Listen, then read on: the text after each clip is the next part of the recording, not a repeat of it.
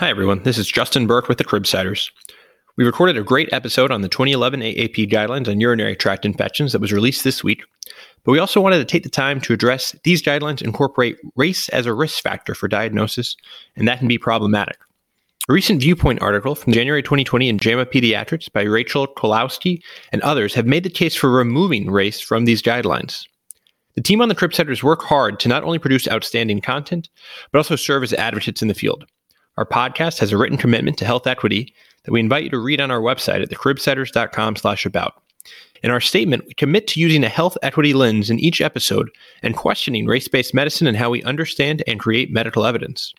To align with these goals, we've created this short companion episode to further investigate why race as a risk factor can be problematic in the UTI guidelines.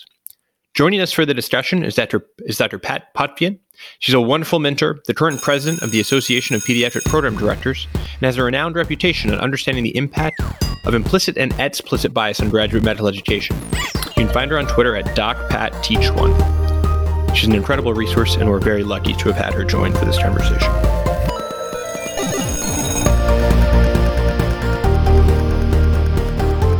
So, Dr. Poitevien, we are so excited to have you on this Cribsiders episode. Thank you so much. In an effort to be informal and approachable, we asked if it's okay to speak with our guests using their first name. Is it okay if we call you Pat? Absolutely, absolutely. And thank you so much for inviting me. Always happy to talk to you, Justin. Great. Thank you so much for joining us. Can you give the audience just a brief one-liner about yourself, to introduce yourself, maybe things that you might be interested in outside of medicine? Oh, outside of medicine. Okay, yeah. So my name is Pat Poitevien. I'm the Residency Program Director for Pediatrics at Hasbro Children's Hospital and a pediatric hospitalist.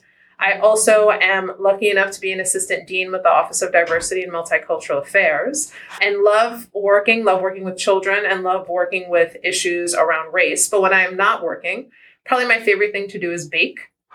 And so if I were not a pediatrician, I would definitely be a French pastry chef, living the high life in Paris, being up at 2:00 in the morning, rolling out croissant. That's definitely where I would be. Amazing. Incredible. Well, so we really appreciate you being on this kind of unique companion episode. And I think as a learner and an educator, sometimes it can be a challenge for me, and I think other people in the audience, to reconcile some of these clinical decision-making tools and guidelines while also acknowledging the dangers of incorporating the ideas of race-based medicine. And so this is what we wanted to talk about, is the idea of race-based medicine, in particular with the UTI guidelines. And so I want to ask, based on the UTI guidelines, one of the risk factors for diagnosis is race, and using the UTI calculators is race. Can you discuss a little bit about why that might be problematic, and what is this idea of race-based medicine?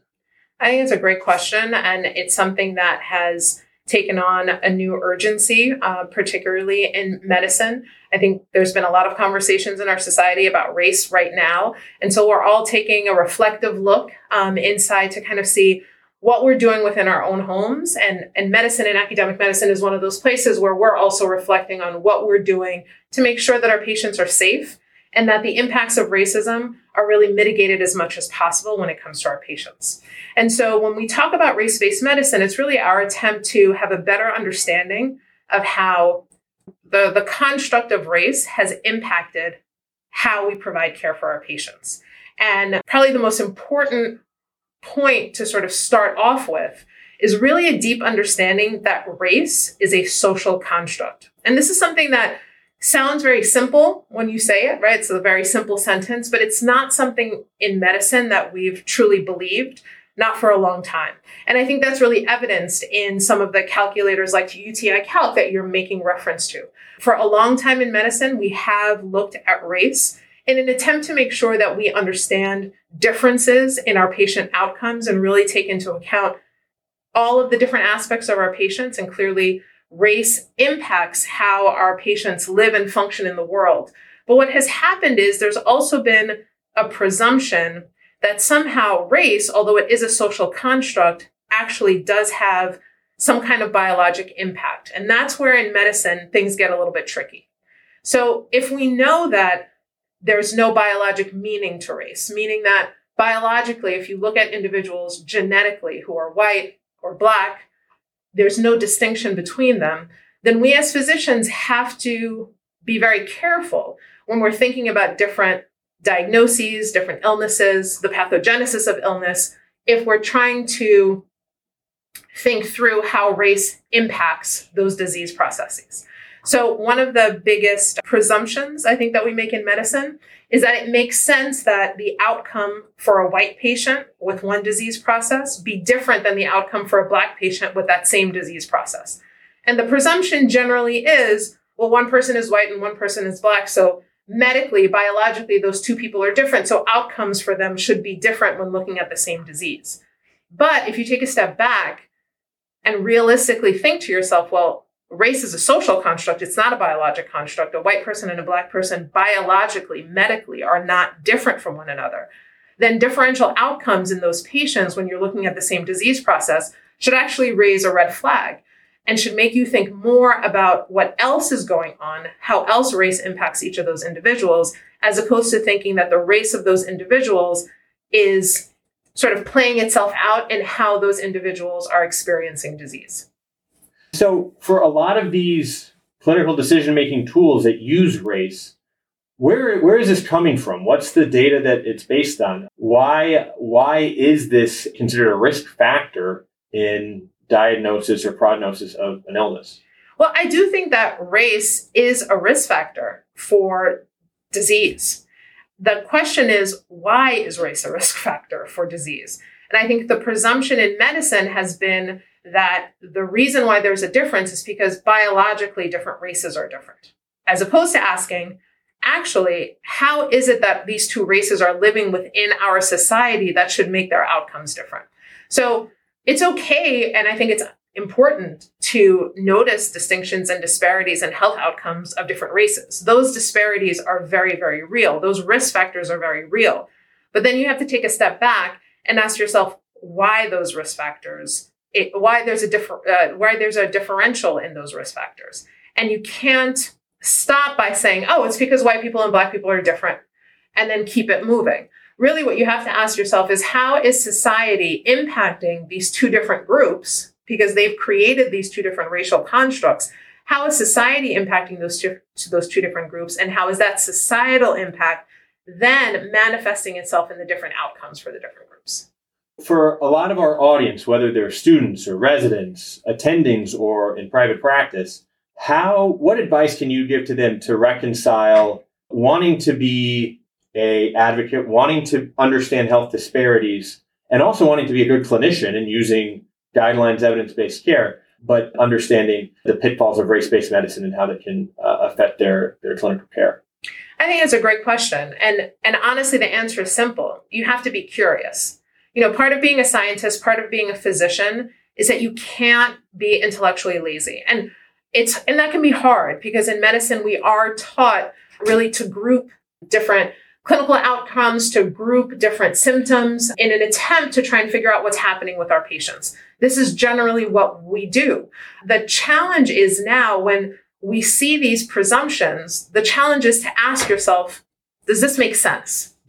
Why would this be? So using the example of the UTI calc, why would it be that white women or white girls would have a higher risk of urinary tract infection than Black girls? When I read that, right away, my siren kind of goes off and says, that doesn't make sense. Biologically, white girls and Black girls are the same. They have the same urethras. They have the same risk factors, presumably, for UTI. So why is it that there seem to be several articles that support this distinction between white girls and Black girls? So the first question that comes to my mind, for example, is who knows who's white and who's Black? Who gets to decide that? Many of the UTI calculator articles really break down race in this as a dichotomous variable, right? Either you're white or you're not white. That doesn't even really make a lot of sense, even if you apply it to our current social construct. So right away, you have to start asking questions. Why would there be a complete difference in one group and not this other group that's made up of multiple groups? Secondly, what happens with patients who are mixed race? We have one parent who's white, one parent who's Black, where do you fall in there? Like I said earlier, if there's no biologic difference between white girls and Black girls, then there really shouldn't be any significant outcome difference in terms of why one group would be having more UTIs than the other, right? So again, you have to ask yourself, what is it in the data that has led to this kind of conclusion? rather than presume that it's something biologic. One of the articles that is referenced by UTI Calc, there's actually in the discussion mentioned that maybe it's a difference between the endothelial cells in the ureters of white girls versus Black girls. And that's dangerous territory. When we start to describe biologic distinctions between races, what we're flirting with is eugenics. So the stakes are high. This is a serious conversation that we need to have. And it's not to say that we need to ignore this data, but we need to dive a little bit deeper. We need to ask more questions. We need to really work from the presumption that this doesn't make sense, that rationally and logically, medically, that distinction doesn't make sense. So let's dive a little bit deeper and figure out why that distinction is there so that we can have a UTI calc and a risk calculator that actually benefits our patients. The risk calculator that we have now may be under-diagnosing Black girls with UTI, which is problematic. So it behooves us to ask as many questions as possible to make sure that our presumptions are correct before applying them in clinical practice. For people that want to learn more about this or want to educate themselves, any resources or ideas of where to send them to learn more about these types of issues? Dorothy Roberts is an exceptional resource when it comes to this.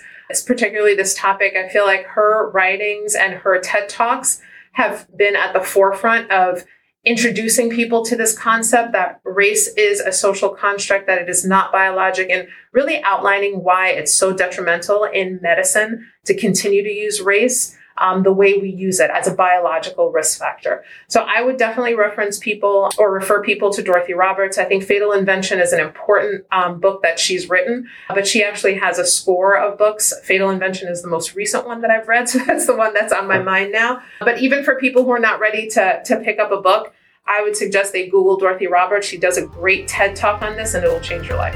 Amazing. Thank you so much for taking the time. Really appreciate you and enlightening us and helping us learn more about it. My pleasure. Thanks so much for having me.